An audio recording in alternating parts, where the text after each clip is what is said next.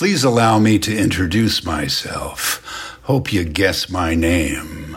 Sad to say, but I can't seem to see September 11th on a calendar and think of it in any other way. September 1/1, and the Twin Towers are gone.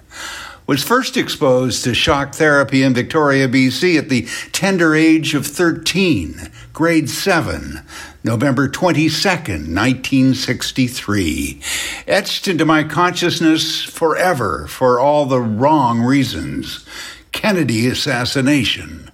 Then yet another where were you moment. Her Majesty's a pretty nice girl, but she doesn't have a lot to say. Her Majesty's a pretty nice girl, but she changes from day to day. I wanna tell her that I love her a lot, but I gotta get a belly full of wine. Her Majesty's a pretty nice girl, someday I'm gonna make her mine, oh yeah, someday I'm gonna make her mine.